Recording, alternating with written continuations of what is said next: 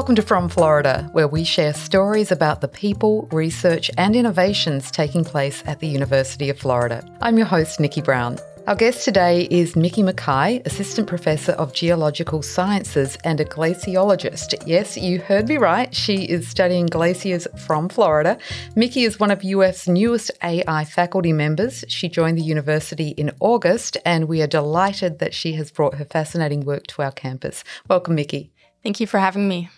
We are so very glad that you decided to join us at the University of Florida. Can you tell us a bit more about your background, where you were previously, and how you became interested in studying glaciers?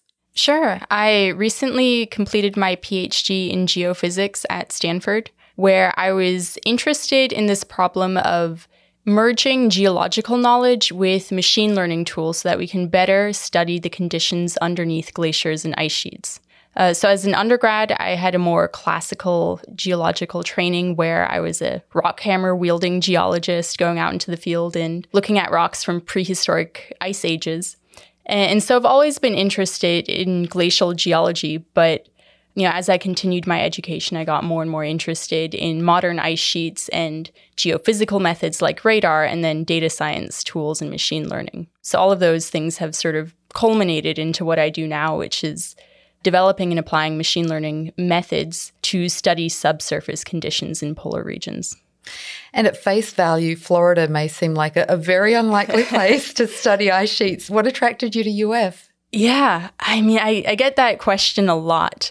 And what I always say is that the state of Florida has the most to lose when sea level rises. And so I think we have a lot of skin in the game, and it's really important to be, studying this question here in Florida. And what attracted me to the university in particular was this machine learning and AI initiative. So I do machine learning research at ice sheet scales, which is non-trivial and requires a lot of computational resources. And so I was very excited about the Hypergator computing cluster and having the opportunity to use those resources so that I could scale up my research. And I'm very excited to be at a place where there are so many different people working on machine learning problems and working on machine learning problems in different applications. So when I was in grad school and I took machine learning courses, I would take them in the computer science department, and I would learn about facial recognition and things like that. And the types of tools that you use in facial recognition or cat detection algorithms are completely different than what you need if you're studying the physical environment. So I'm very happy to be in a place with lots of people who are working on different types of problems and are interested in developing these different tools. And then there are a number of members of my department in geology who are studying glacial geology through different lenses. And so there's all of this complementary geological and machine learning knowledge at UF that I'm very excited to bring together. Taking a step back, can you tell us a little bit more about what machine learning actually is? Yeah, it's a really broad field, but machine learning is any time where you're learning patterns from data in order to make predictions. And so there are hundreds of different tools that fall into that bucket. And I specialize in using tools and developing tools in such a way that we're integrating geologic knowledge and making really geologically informed algorithm design choices to make these estimates. And you have a lab, the Gator Glaciology Lab. Say that three I'm times very proud fast. of that, yeah.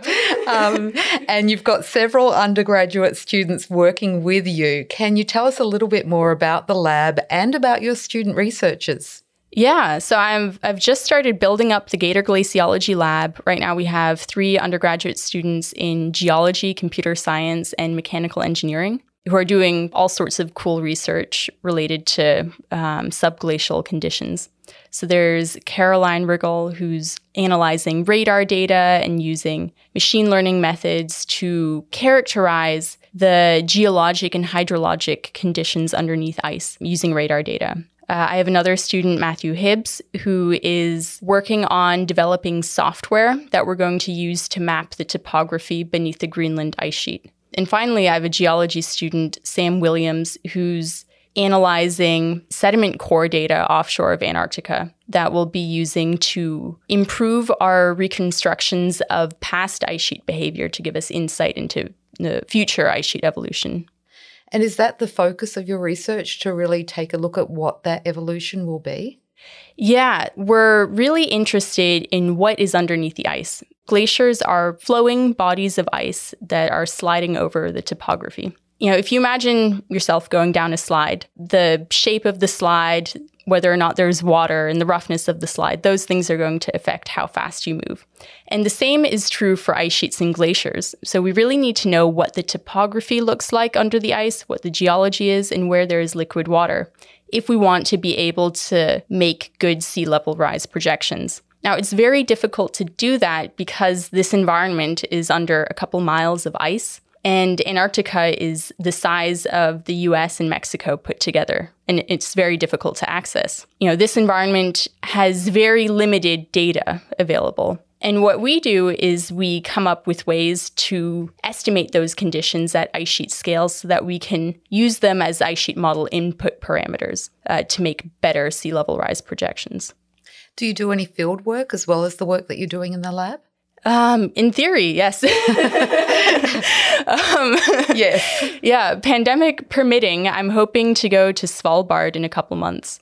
Svalbard is an island archipelago next to northeastern Greenland, and it's got the highest density of polar bears in the world.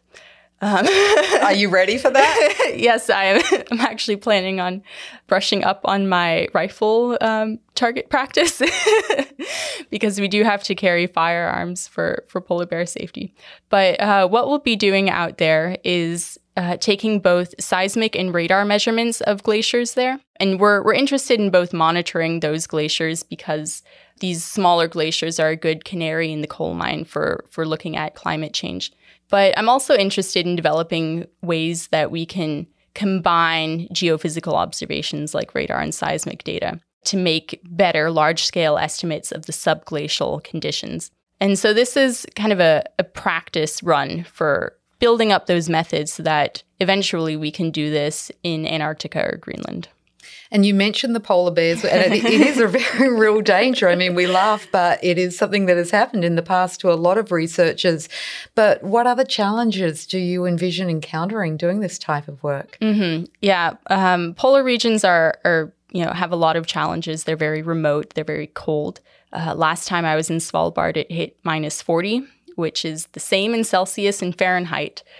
And so I remember my first season out there, I brought an insulated water bottle, but the cap wasn't insulated and my water froze. And there are just, things like that that, I had to learn how to deal with. But, we have an incredible logistics team out in Svalbard and, I work with very experienced researchers. So I'm very excited to get back in the field. And I'm guessing that those researchers come from all over the world. Yeah. In Svalbard, we're collaborating mostly with Norwegian researchers at the University of Bergen in Tromsø, who are obviously very experienced at working in that environment. Can you give us a sense of some of the questions that you're trying to answer? Yeah. So one of the things that is unique about the research that my lab does is the way we map the topography beneath ice sheets. So we have measurements of the topography in some locations from airborne ice-penetrating radar. So radar mounted on airplanes is used to see through the ice and measure what the topography is. But we have a lot of gaps in measurements, sometimes up to hundreds of kilometers. And what most people do is they fill in those gaps with a flat surface. And that is not a very realistic basis to use for an ice sheet model.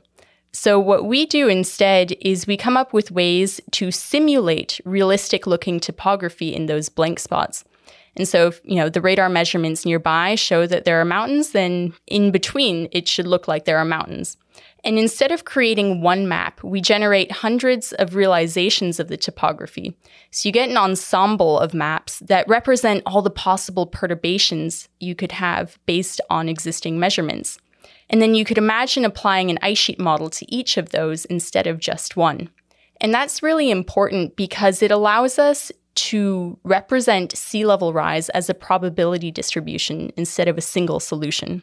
And so you can imagine if you're building a nuclear power plant on the coast, you don't want to know what the 50th percentile sea level rise scenario is going to look like. You want to know what's the worst possible trajectory so that you can build according to that scenario.